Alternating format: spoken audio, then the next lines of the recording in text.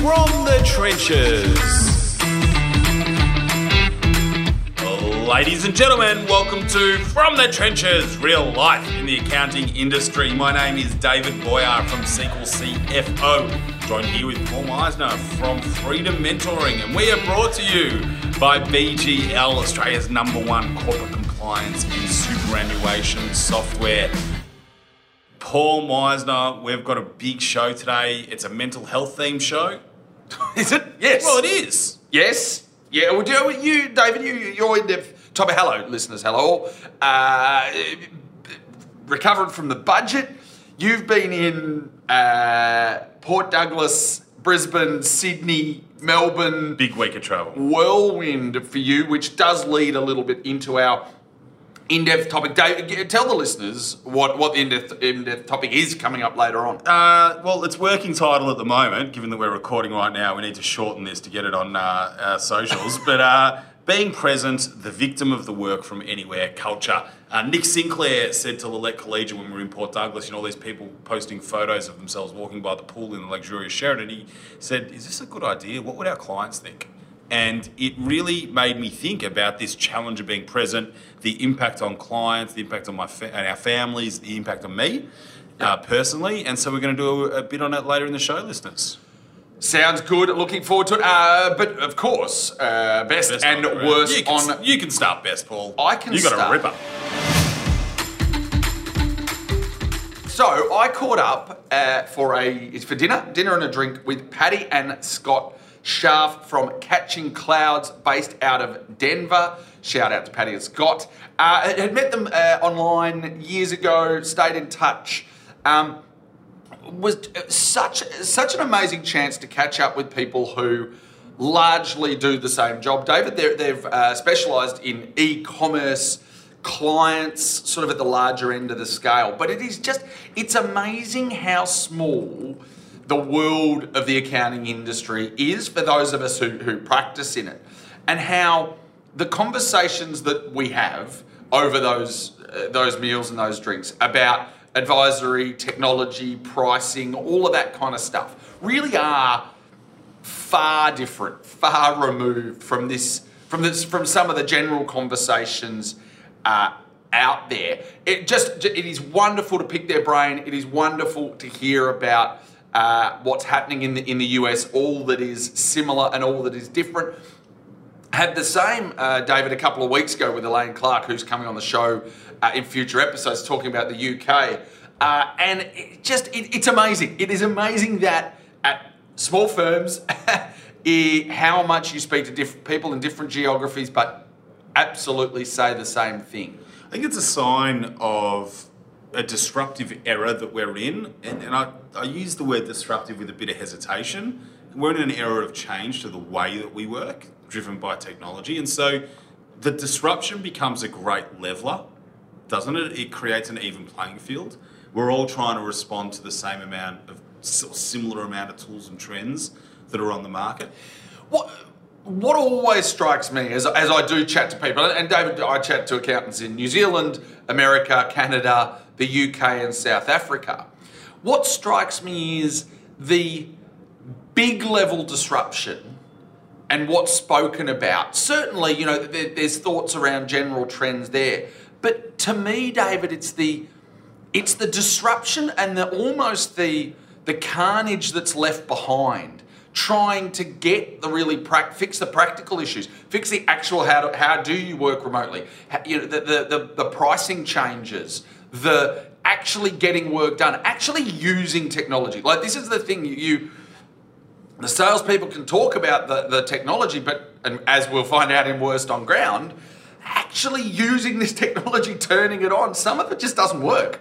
Some of it actually doesn't deliver on we'll get to that now, Worst on Ground. Some of it doesn't deliver on the dream. So, I find that really interesting when I talk to people around the world. But Scott shared with me this amazing link, and the link will be in the show notes. But it is a map of all of the different sales tax rates in the USA. This is amazing. So Catching Clouds, they do e-commerce, and while they don't do the taxation for their clients or the federal tax, they help them with their state tax returns. Scott has shared with me this amazing website that there is. It looks like. How can you describe it, David? Heat map. Looks like a heat map. It's a heat map of America showing and each colour shows a jurisdiction of a type of sales tax. Yeah. So you've got federal, you've got sales taxes, I think, in states, counties, municipalities, all sorts of things. And if you drill into this, a lot of these sales tax rates overlap, David. This is an amazing map. Anyway, for anyone out there who thinks that compliance isn't dead, in the US, you've got this many sales tax rates, and you've got and handwritten checks. I think it's amazing because it's got all of North America, so it includes Canada, and Canada is like this clean, straight-lined. Here is the area where this sales tax applies. It's so easy. But even you go to Alaska, and even Alaska doesn't have one sales tax rate for Alaska, which is kind of the outpost. You go the extra mile, David. I hadn't gone as far. That's what I like about you. I go really the extra mile. But it's amazing. Like you go. Where was this insane one? New York. Wow. Any listeners in the state of New York, you must be making a fortune off sales tax compliance. It looks like there's about 100, 150 different sales taxes. It's just different suburbs. Cool. I do not know. Anyway, I do not know how you would track that. But that is just crazy. The link will be in the show notes. Lisle is different to Centre Lisle. It looks like the capital city or the main city is different to the rest of the outer city. I know. And some of them overlap by by 3 or 4 different rates. It is amazing. Unreal. Anyway, have a play on that. David, give us your best on ground. A few best on grounds for me. Funny little thing. So a lot of people, as we get busier and we get more digital, we sort of bemoan the fact that we don't read as much anymore. And one of the companies that tries to fix this is a company called Blinkist, where they basically summarise books and business books so that you can listen to get the key points from it. This is their marketing. The average CEO reads more than 60 books a year. Okay? I don't know. Do they? I don't know. 88% of financially successful people read at least 30 minutes per day. All right, I don't know. Blinkist users read key ideas from up to 6 books per week. So what this ad is basically saying is rich successful people read, therefore leading leads to wealth. But our product means that you don't have to read, you just read the summaries and don't actually get the key idea of it. And we all know how well summary reports work. Their company's the Cliff Notes of actual intelligent thought. So it's a hilarious take on marketing and sort of speaks to the attention gap, the attention disorder that we all have now. It's hard to sit down and read a book. Does it develop your why for you? Does it just tell you, here's your why, just do it? There's plenty of books that help you develop your why, Paul. There's a lot of profit in helping people work out their why. Oh, well, I tell you, there is throwback to the days of back at school. We didn't read the whole novel, David. You just had the... Oh, mate. Remember those? The cheap books? How do you think I got through Macbeth? Slowly was the answer. Yeah. What else you got? We haven't got to... anyway, we'll get to your big one. No, we'll get to that because that's a bigger one. Yeah. Intuit's got a really great... Intuit QuickBooks has a great post on their growing and complex business subsection of what's probably a massive content library, why it's time to stop thinking about scaling. This is the anti-startup growth manifesto that you and I have been talking about, and many responsible accountants talk about for ages, where they basically say there's nothing wrong with just slowly growing a sustainably growing business that doesn't get put on steroids to force artificial, it's not fair to say it's artificial, inflated growth numbers to stack up to a PE equity valuation. Headlines, growing slowly is better than scaling too fast. And they go through case studies. Mum's Organic Market, where the first 10 years where they're trying to work out what to do, now they make $200 million in sales each year with 1,000 employees. Founded in 1987 and they grew slow. And that's the Mum's Organic one. They've got all sorts of stats on slow business growth. Be real about your market size. I mean, how many pitches have you sat in? I don't know if you've sat in startup pitches. It's an $18 trillion market and we're going to get 6% of it in 3 years. Oh my God, my eyes roll into the back of the head. I actually not judged having a pitch revenue night. day one, right? I judged a pitch night for the Victorian Scale scale up. Scaling up. Yep. Something. I spoke about it on the show. I can't remember what it was. And that's what these pitches are still like. You got no team. You got no experience managing. You haven't raised your capital yet. And that's how you talk about your business. Focus on gauging and creating demand before worrying about scaling. Isn't that good advice, Paul? I also find that people just don't get to revenue one. Like, just find the revenue before you find the costs. I love this one. Racking up millions in losses in the name of rapid scaling can work for startups with a viable path to profitability, but growth for its own sake isn't always a sustainable strategy, especially if your business hasn't found product market fit. Lovely. Solutions looking for problems, David. Lots of those. Jason Andrews written a bit about this. But look, it is good to see because he wrote about it after I saw this, actually, so that was interesting. I wonder if he saw it as well. Anyway, good stuff. Your big one, David. Now, you're not really looking tanned. You don't necessarily... You stay out of the sun when you go to... Was there any sun in Port Douglas? No, it rained for 2 days. Right, there you go. Torrential rain. So, golf got cancelled. I know, you would have been happy. It's all right, they replaced it with whiskey tasting, so maybe luckily it would have been your all right. spa treatment didn't get cancelled. My spa treatment was wonderful. We are, of course, talking about Receipt Bank Exchange. David, you're in the VIPs. Well, not quite Bora Bora, but walk us through the junket. So it's I went into it thinking it was a junket, to be perfectly honest, but time and time again, whenever you end up getting like-minded people in our profession together, seriously great conversations end up being held. And I had one of those. So what this is about is Receipt Bank is the biggest add-on in the Xero marketplace. It's probably the biggest in the QuickBooks one, probably in Australia, if not the US. It's a major, major player and arguably is of the size, not quite of the size of a Xero, a QuickBooks or a Maya, but this is a substantial business. And what they're now saying is we've been in Australia for a very long time. They've got a new country manager, Luis, who is a lovely, lovely guy, so down to earth, ex-Intuit, and geez, he's just easy to talk to and genuinely cares. And it was about them getting deeper relationships with their key users. Yep. And we spoke about on the show that it was points qualification. Yeah, wasn't this influencers type list. Anyone could earn their way. So it was about them saying, well, we're not going to work out who our biggest fans are. You're going to tell us by proving it to us, which was really smart. So this was accessible to everyone. I support the idea of them getting real relationships with people. That's the only way you're really going to have any long-term success if you're using the accounting channel, which I love. It was up in the Sheraton in Port Douglas. Hilarious place, the Sheraton Mirage in Port Douglas.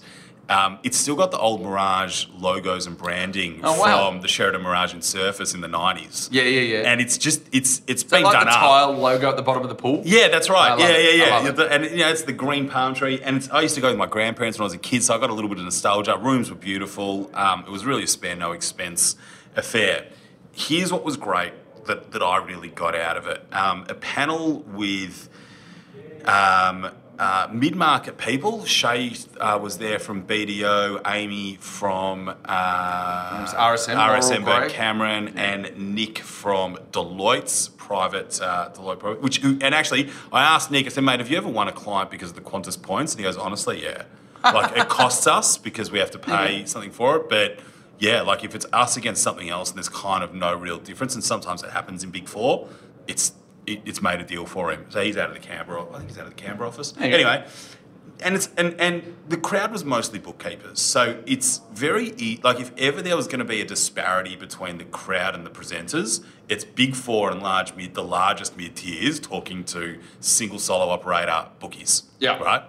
But there was so much insight in this panel about the challenges they have of dealing with tech, building systems around the operational workflow of monthly management accounting, that sort of business advisory type work, building workflow around tech advisory. RSM has built a really cool checklist where you can just go in, they give you a 40-page report of recommendations. So they've obviously 40-page report of recommendations? Yeah, I said 40 pages. That sounds like the Spotlight book of reports. I know, but there's a lot of insight in it. And Nick made a brilliant comment that I tweeted about and I loved.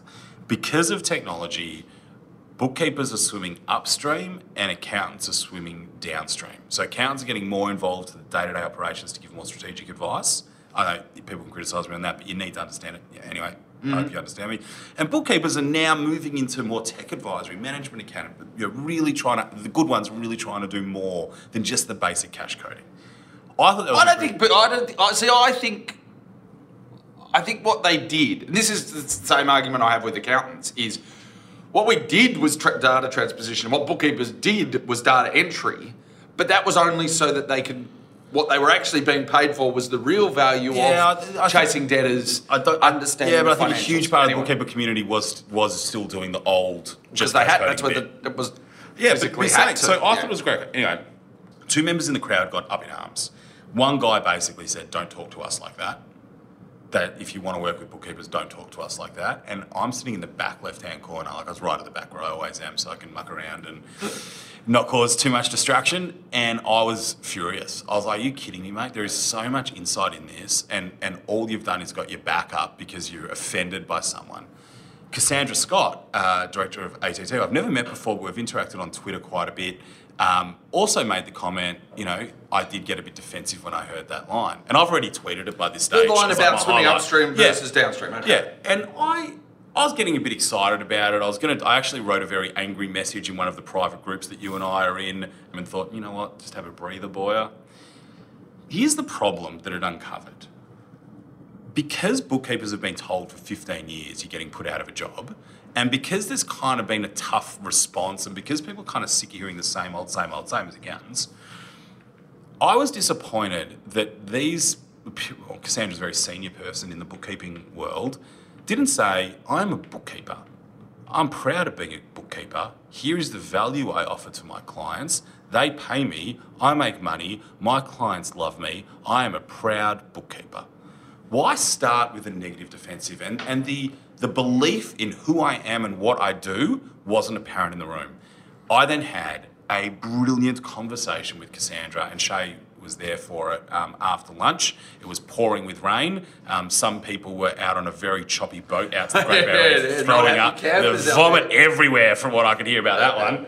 I got the luxurious bus to my luxurious day spa for my luxurious massage, which was a good call. But Cassandra and I had this really great chat about, and it was a mental health chat, about owning who you are and being proud of the value you provide and acknowledging that other people provide different value, and that's okay because the client wins. It was probably the most productive, when I say this topic, because I don't believe it's bookkeeper versus advisor versus accountant, it was the most productive conversation I've ever had, and hopefully we're going to get Cassandra on the show to have a chat about it, because I got a lot of value out of that. Congratulations on Receiptbank on doing a great event and really building some really strong relationships. And Paul, the Receiptbank team are there to serve. They care.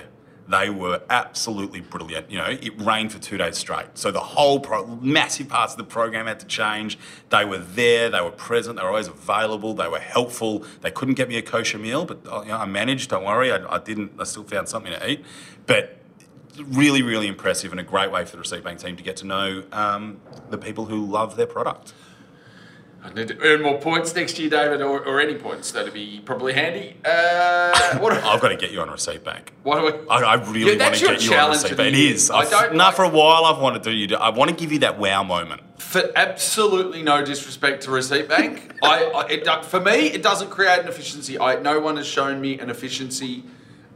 This is my challenge. I want to take this on. For my client base, again, I say that with all due respect, with I don't have the clients that suit it. I've set up my processes in other ways to get my efficiency. Worst of ground. Dave, who's going first? You go first, mate. I just spoke for a long time. Oh, you did? All right. My glands are a bit swollen from all the travel. I need to rest the throat. I'll give the listeners... Tonsils aren't as silver as I'd like them to be. I'll give the listeners a break from you then. Just flip a coin on which one goes first. You're nervous about one of them. In this worst on ground. I'll start with the second one on the list. Weak. Our old friends at Accountants Daily have picked. So, Inspector General of Taxation has what looks like over the past couple of years, tried to piece together what their view of the future of the tax profession, looking at technology, looking at the ATO, looking at the role of the TPP. A massive report, David. This thing is huge. Accountants Daily have boiled it down. They've put it under the blowtorch and have managed to distill out of it some of the every negative word possible, talking about how there is death of compliance, digital disruption, all that kind of stuff. And then obviously the people that do in our industry, David, take on that using a bit of confirmation bias and saying, even the Inspector General of Taxation says that compliance is dead. They're all running with it. Look, I used this analogy before the show, David. This is like someone handing down a very detailed, massive report. Someone with a predisposition to having a view or pushing a view cherry picks the ideas, cherry picks some quotes, puts it together in a nice way to paint a picture. Everyone else joins on, and it's all there. I personally reached out to the Inspector General of Taxation, David. Had a very good conversation. You got a call back. I was sitting here, the IGT. We had a wonderful conversation, and very impressed with the way that this report had been put together. And David, you and I have gone into more detail. We want to put it as an in-depth in a future episode. We want to give this more of the time it needs, rather than just trying to skim read it and pick the views we want to get out of it. We want to give it a good, balanced reporting, which so far seems to have been missed.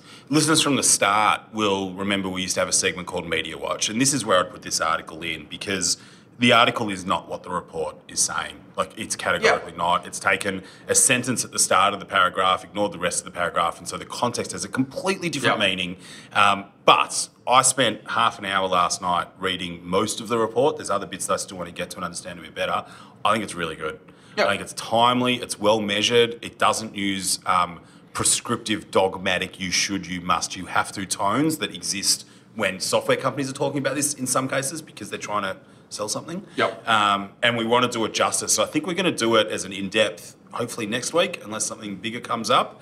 But this is a great example of, Accountants Daily are very influential. People pick this up and they think and it plays on their minds. And where this plays into really badly, if people are sitting there in regular firms doing regular things, making regular money, and then hear that somebody as authoritative as the IGT, who's seriously influential, says that their business model's under threat, which she didn't, according to the report, that's a problem. And that causes anxiety for business owners in the accounting world. Absolutely not good. It's not good for accountants if that is the way that the views they are getting told. Okay. What next? Paul Meisner is talking advisory. I don't want this is. You tough. wish this didn't happen. You've been sitting on this for 3 weeks. You do not want to have to bring this up, but it's kind of important. And you don't want to bring it up because the people behind it are good people. It is very important, and I have at no time taken money from this particular vendor. And I don't even know whether I should know. Anyway, I will name, once I say the word GoalSeek, people will know. So listeners of the show will know that business advisory software is out there and is being pushed, sold, otherwise. I had a large client, David, so I decided they were on their way in. We had discussions with that client around what advisory tools were out there to have a dashboard, that kind of thing, to help them predict their business. And I had said, look, Fathom has a great waterfall cash flow on where did my money go, but also a GoalSeek function that uses a calculation. Anyway, I plugged it in, David, and this client has very high turnover, has positive gross profit, so its gross revenue outweighs its cost of goods sold, which is important for some of these things. Anyway, I turned on this GoalSeek and I said, how can I double my free cash flow? And the answer that came back from Fathom's system was, you need to drop your quantity sold by 11% and drop the price at which you sell the goods by 69%. Basically, you need to spend, to make more money or to have free cash flow, you need to more than halve the price. Now, as you said, Dave, this happened weeks and weeks and weeks ago. You've been stewing on it. I have been massive fans on the way the Fathom guys, the 3 guys, have gone about it. They have been 3 years ago. I used it. It was brilliant. They have been anyway professional. They led the design aspect, Yep. the waterfall charter, where my money go, and the way they've gone about the industry. They haven't gone down that grubby hyper sales, salespeople, thought leadership. They've just invested in their product. Sadly, this just doesn't work, David. And as they have pointed out to us, there is something on their website that says how reducing price and or volume result in an increase in cash flow. If people have questioned it so much that it gets onto your frequently asked questions, saying that a reduction in price may cause a reduction in accounts receivable, which could improve operating cash flow. Just no. The only way this happens, David, is if you've got negative cost of goods sold. If you're losing money by selling each individual product, then you totally should stop selling it. And I still disagree with the lesser price, but if you're not making a per unit profit, a reduction in profit will fix. This does not physically work, David. Like, there is not an accountant I've spoken to in the last that actually says, you know what, yeah, it's right. No! It proves, tell me a number and I'll give you the drivers to make it happen theory of financial forecasting and financial modelling.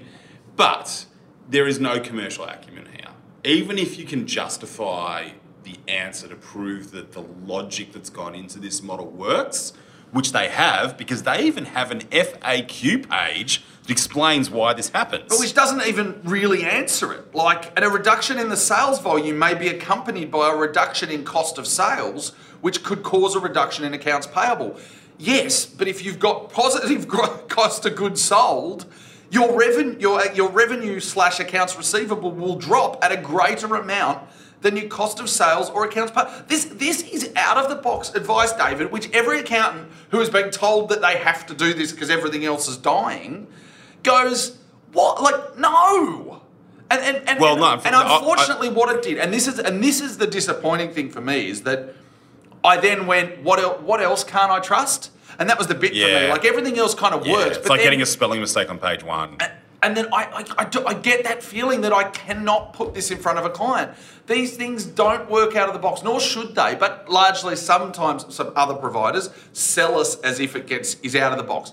Accountants have to invest an awful lot of time in making sure these numbers are right, and it doesn't just happen out of the box. So I wish it wasn't them. I wish it was anyone else. Anyway, David. Something a little lighter before we get into... Have we done my worst on ground yet? No, you're doing that now. Before we do that. So I've just been... On my computer, I've got your sales tax chart up because it's on my screen. I've got a touchscreen computer and I touched on the map outside of the United States. So on the water. So on the North Atlantic. And these guys were built to have got a great sense of humour. You might be a little off course. How about trying that again? Wait a tick, we can't find any tax rates there. And then if I zoom in on Bermuda, Toto, we're not in Kansas anymore. Are you looking for sunken treasure? Over Bermuda, over the Bermuda Triangle. It's nice that they can have some fun with Hilarious. it. All right, David, all right, my worst on ground. Your worst on ground. Article in The Age, probably in the Sydney Morning Herald as well, under Lifestyle, Life and Relationships, Motherhood, a full-time role in part-time hours, the truth about flexible work. I remember when I was a senior, so it must have been about 2008, 2007, working at Moore Stephens at the time, which was just, I think, 11th biggest firm in the country at the time, somewhere around that. One of our managers had just come back to work and finished at 4 o'clock every day because she was a working mum. And I remember thinking, and she was a workhorse. Like, she came in, she was super productive, no mucking around, didn't really fraternise with the staff, made no effort to get to know us. So I had a negative view of her. But she was effectively working a full-time role in the hours that she had. And what this article unpacks is that even though a lot of companies say that we have good return from work policies and part-time policies, a full-time role in part-time hours is effectively what they are. Yeah. And it really, there's no real call to do anything different. It's more just an awareness thing. And I wonder how many businesses out there and how many firms out there think they're being flexible, but still expect the exact same output from that staff member because we still make money from staff output. It's a very interesting one, David. And I mean, I've had, not in the working mum space, but I've been quite flexible with my stuff. Nick's worked in China for family, for family reasons. For me, I think when you better link employee performance with output, not time, everyone's better off. That for me. I think my wife returned to work after maternity leave, and I take a lot time-wise of the load at home. Probably not as many of the domestic chores as, I'm not going to say it's 50-50, but certainly we have quite a shared time or diary or calendar where each morning is dedicated to one of us. And I do my share and she does her share, and those shares are 50-50. We have this sort of relatively equal time in an office dedicated to work without kids. So I think it's manageable, certainly as you get into the bigger firms with less flexible working arrangements, plus you have a partner who doesn't have the opportunity to do that. There are some households where the husband is able to take on far more of the duties. There's a time where the partner can't, and therefore there's not that opportunity. So the article ends with I didn't read the end of it before, but I'm just going to quote it here. I'm a big believer that flexibility should be available for everybody. You and I agree. Mm-hmm. And it's not until the normalisation of men working flexibly and men, let's be honest, taking parental leave and being active carers in their children's lives that we will really make traction at the societal level. I don't disagree, and it's really interesting. The first great job I ever had was at a firm, and one of my first experiences was of the partner who had Tuesday afternoons blocked out in his diary because he felt like he was working too much and didn't get a chance to see the kids. And this was a response to his son was having some behavioural issues at school or whatever. And one of the things he wanted to do was every Tuesday. It was in his diary, it was locked in. Now, that's a small thing, David, but for me as a younger accountant, it's impressive to see that role model. I got to see that. So certainly we had a female partner who was reviewing files 6 hours before going into labour, and this wasn't a tick and flick. This was some decent review notes, and she and her husband was the main childcarer. So I got to I didn't see a lot of that, which would really help me when I got into other firms. Yeah, look, for me, I worked 4.5 days last week, so Thursday mornings I had off with Ellie. This year's very different because she's more engaged now, so I'm now home at 5 o'clock 4 days a week. So I still work. I'm not the primary carer in our family by any stretch. But still, very interesting article talking about making it easier for flexible work conditions. Yeah, anyway, very interesting. I think you and I have been more available at home than some have the opportunity to be. Well, I've passed that on to Maria now, CEO, who said to me the other day she spent more time with her kids than she ever has in her career. Bloody fantastic. And I had a mate who said to me when I had kids, he's like, "There's a reason I go to work to get away from them." So anyway, all right, you're in depth. This came on the back of Nick Sinclair from The Outsourced Accountant making a comment to Lillette Collegio, who listeners won't be a stranger to. And is it really a good idea that we keep putting on social media that we're working from these sort of locations? And it really got me thinking about, first of all, is it a good idea? And we've said before that there was somebody who put a photo of doing a zero bank rec on the demo company whilst at their kids' netball. Oh, sorry, I haven't done it at the netball. Sorry, I was thinking of beach. Everyone's done it at the beach. I do it at the beach. Literally, kids' sometimes netball just to one's show interesting off. though. That keep going. So, and it really got me thinking. And then I thought, well, part of it is that we don't really have a workplace. Like, I literally do not have a workplace. I'm at Dad's office 1.5 days a week, if that. I'm at home 1.5 days a week. I'm on the road for a day. I'm in here with you about a day-ish, roughly. Or here with other meetings during the day. So it really got me thinking, what is the downside to all of this? And the downside is being always on. Work-life balance used to be about the amount of time you spent at work versus at home. And what you did at home, whether you were being home duties, doing the housework, the chores, whether you're having leisure time, looking after yourself, spending time with your kids, whatever it is, there was a clear distinction. But with more people not really having an at-work mode or place, it's kind of, work is everywhere all the time if we let it and want it to be. This puts a lot of pressure on being present. This is why, it's the victim, because we're there, but our mind's elsewhere. Like, I know on Sunday night, my mind was not with the people that were around me. I was very introverted. I was very quiet. I've got a big week ahead. I was in Brisbane, so I didn't have my Sunday routine in Melbourne that I do to sort of get the game face on for the week ahead. Australia overall, as compared to other countries, doesn't do that badly. So the OECD report, they've got an OECD on the Better Life Index, and this is an index you want to do well on, right?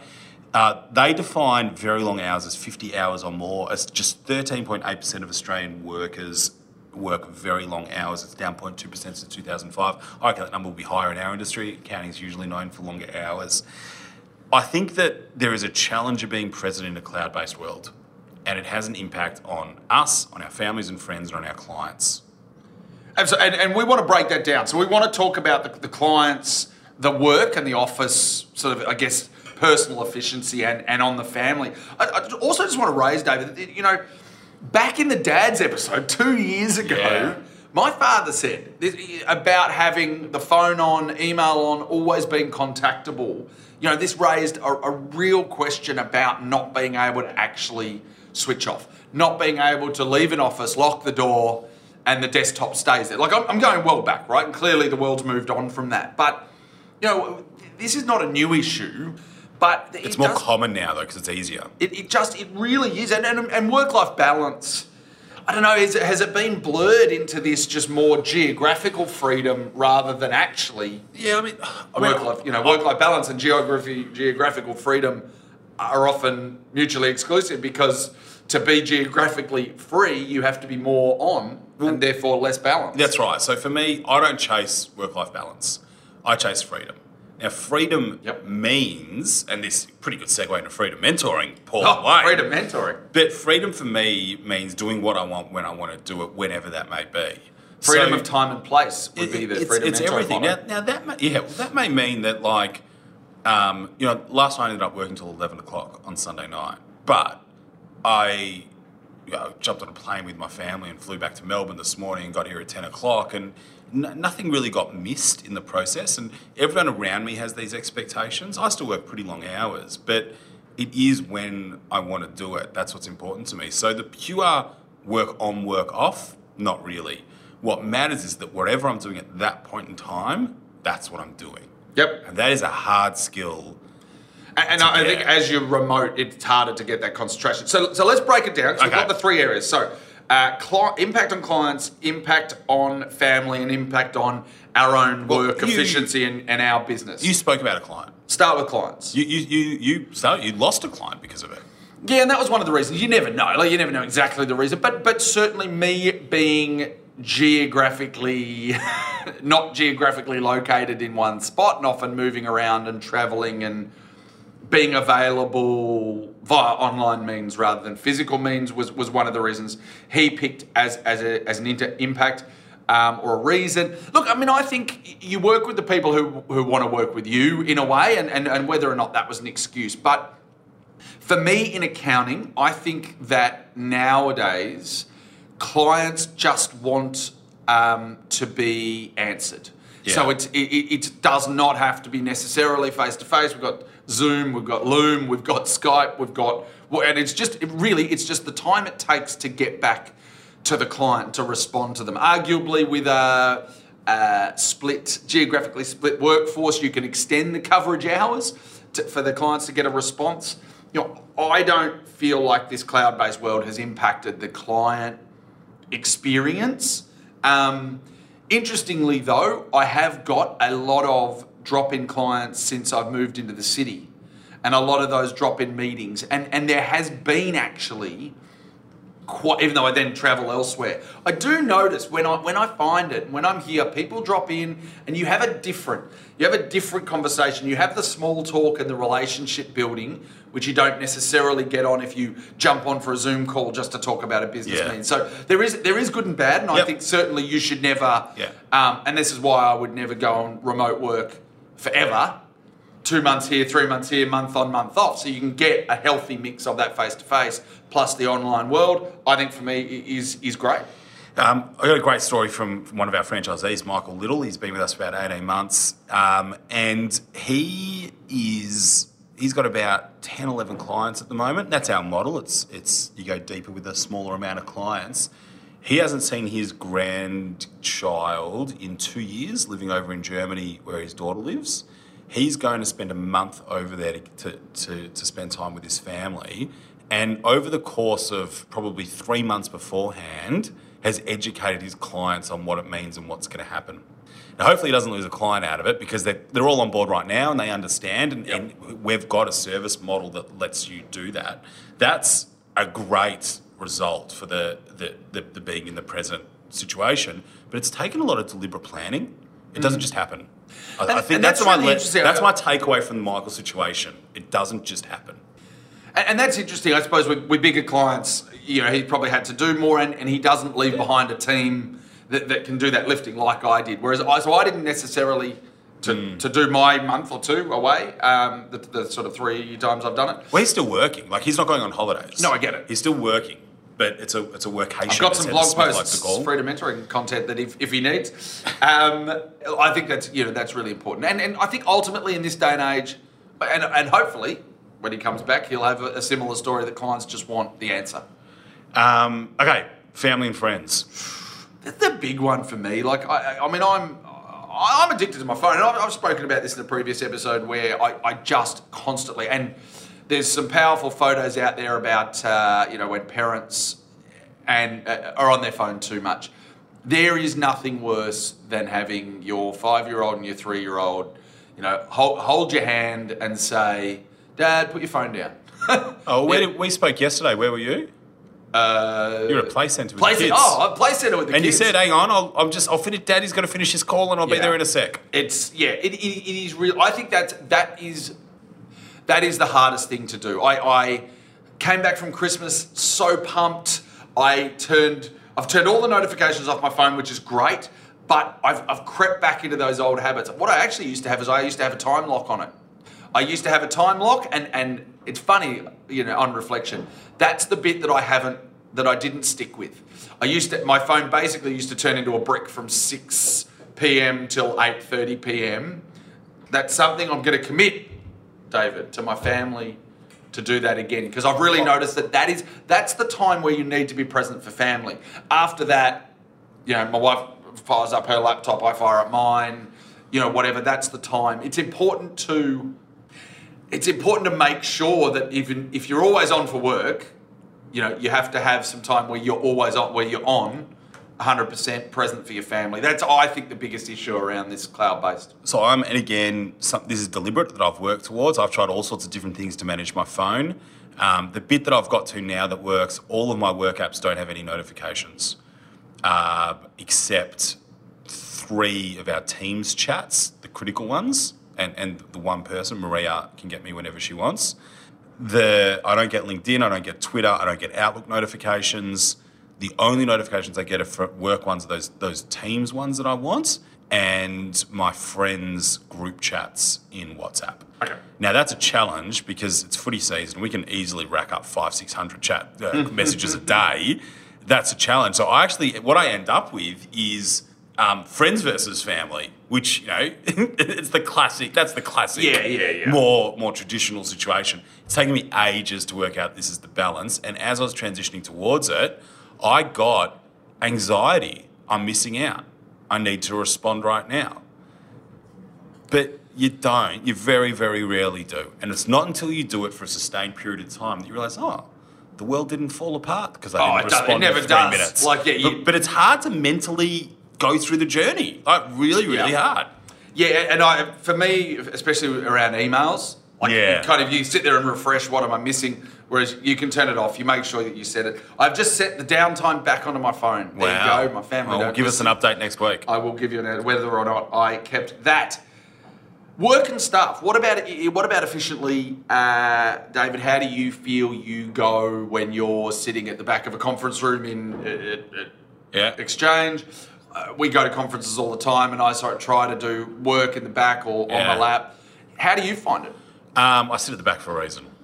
And actually, Lillette said to me, you barely said hello to me when you were at RB. And I said, I was in work mode. I really was. I couldn't really relax. I was getting stuff done. I was talking to, trying to meet new people and get broader networks. And so Lillette, who's a friend, probably suffered because I wasn't present in that friendship in that moment. That's an interesting one. I hope you don't mind me saying that on air, Lillette. I might call you and explain this to you before it goes live. That's getting deep. No, but you're right. That is an interesting thing. Look, I find that and we spoke a little bit earlier, David, off air, about are you in sort of not limp mode, but on minimum viable product with work, just putting out spot fires and are you? And I have two modes. I have modes where I'm at a conference and sometimes I'm just like, look, if something happens, I'll respond to it. And, it's sort of in that responsive, just keep the wheels ticking. Or am I somewhere where I'm working? And I've had periods, David, where I've travelled remotely, been in cafes, been at home, where I've managed that. What for me is it's really hard, and I probably got to be a bit more clear with myself about which mode I'm in, and also clear with family and clear with the people at conferences. And this might come back to your point, David, is like, even though you're at a cafe or in a group or in a conference, it's sort of saying, right, no, I'm in work mode for an hour, put up the walls, effectively, and say, right, bang, bang, bang, I'll come out of it in an hour and turn into conference mode, but maybe with a little bit of putting out spot fires. That's an interesting one that I just thought of then. So I'm gonna think about that. Paul just said because I gave him the wrap-up signal That's that we fine. do for each other. Look, these topics, we're just going to keep talking about them and keep trying to show our real stories and our challenges and the things that we do. They may not work for you. I don't think this is something that is prescriptive. But join the conversation. But join the conversation. Yeah, I think be deliberate about this stuff. Choose to take control of it and not let it control you. Geez, that sounds like a motherhood statement if I've ever heard one. That's getting very close to your why. Yeah. Put that on it. So, anyway, that's it. That's the show. Thank you all. Check out freedommentoring.com if you are looking to run your accounting firm in the freedom style. Have a great week. We've got interviews coming up. We've got plenty on. Have a great week.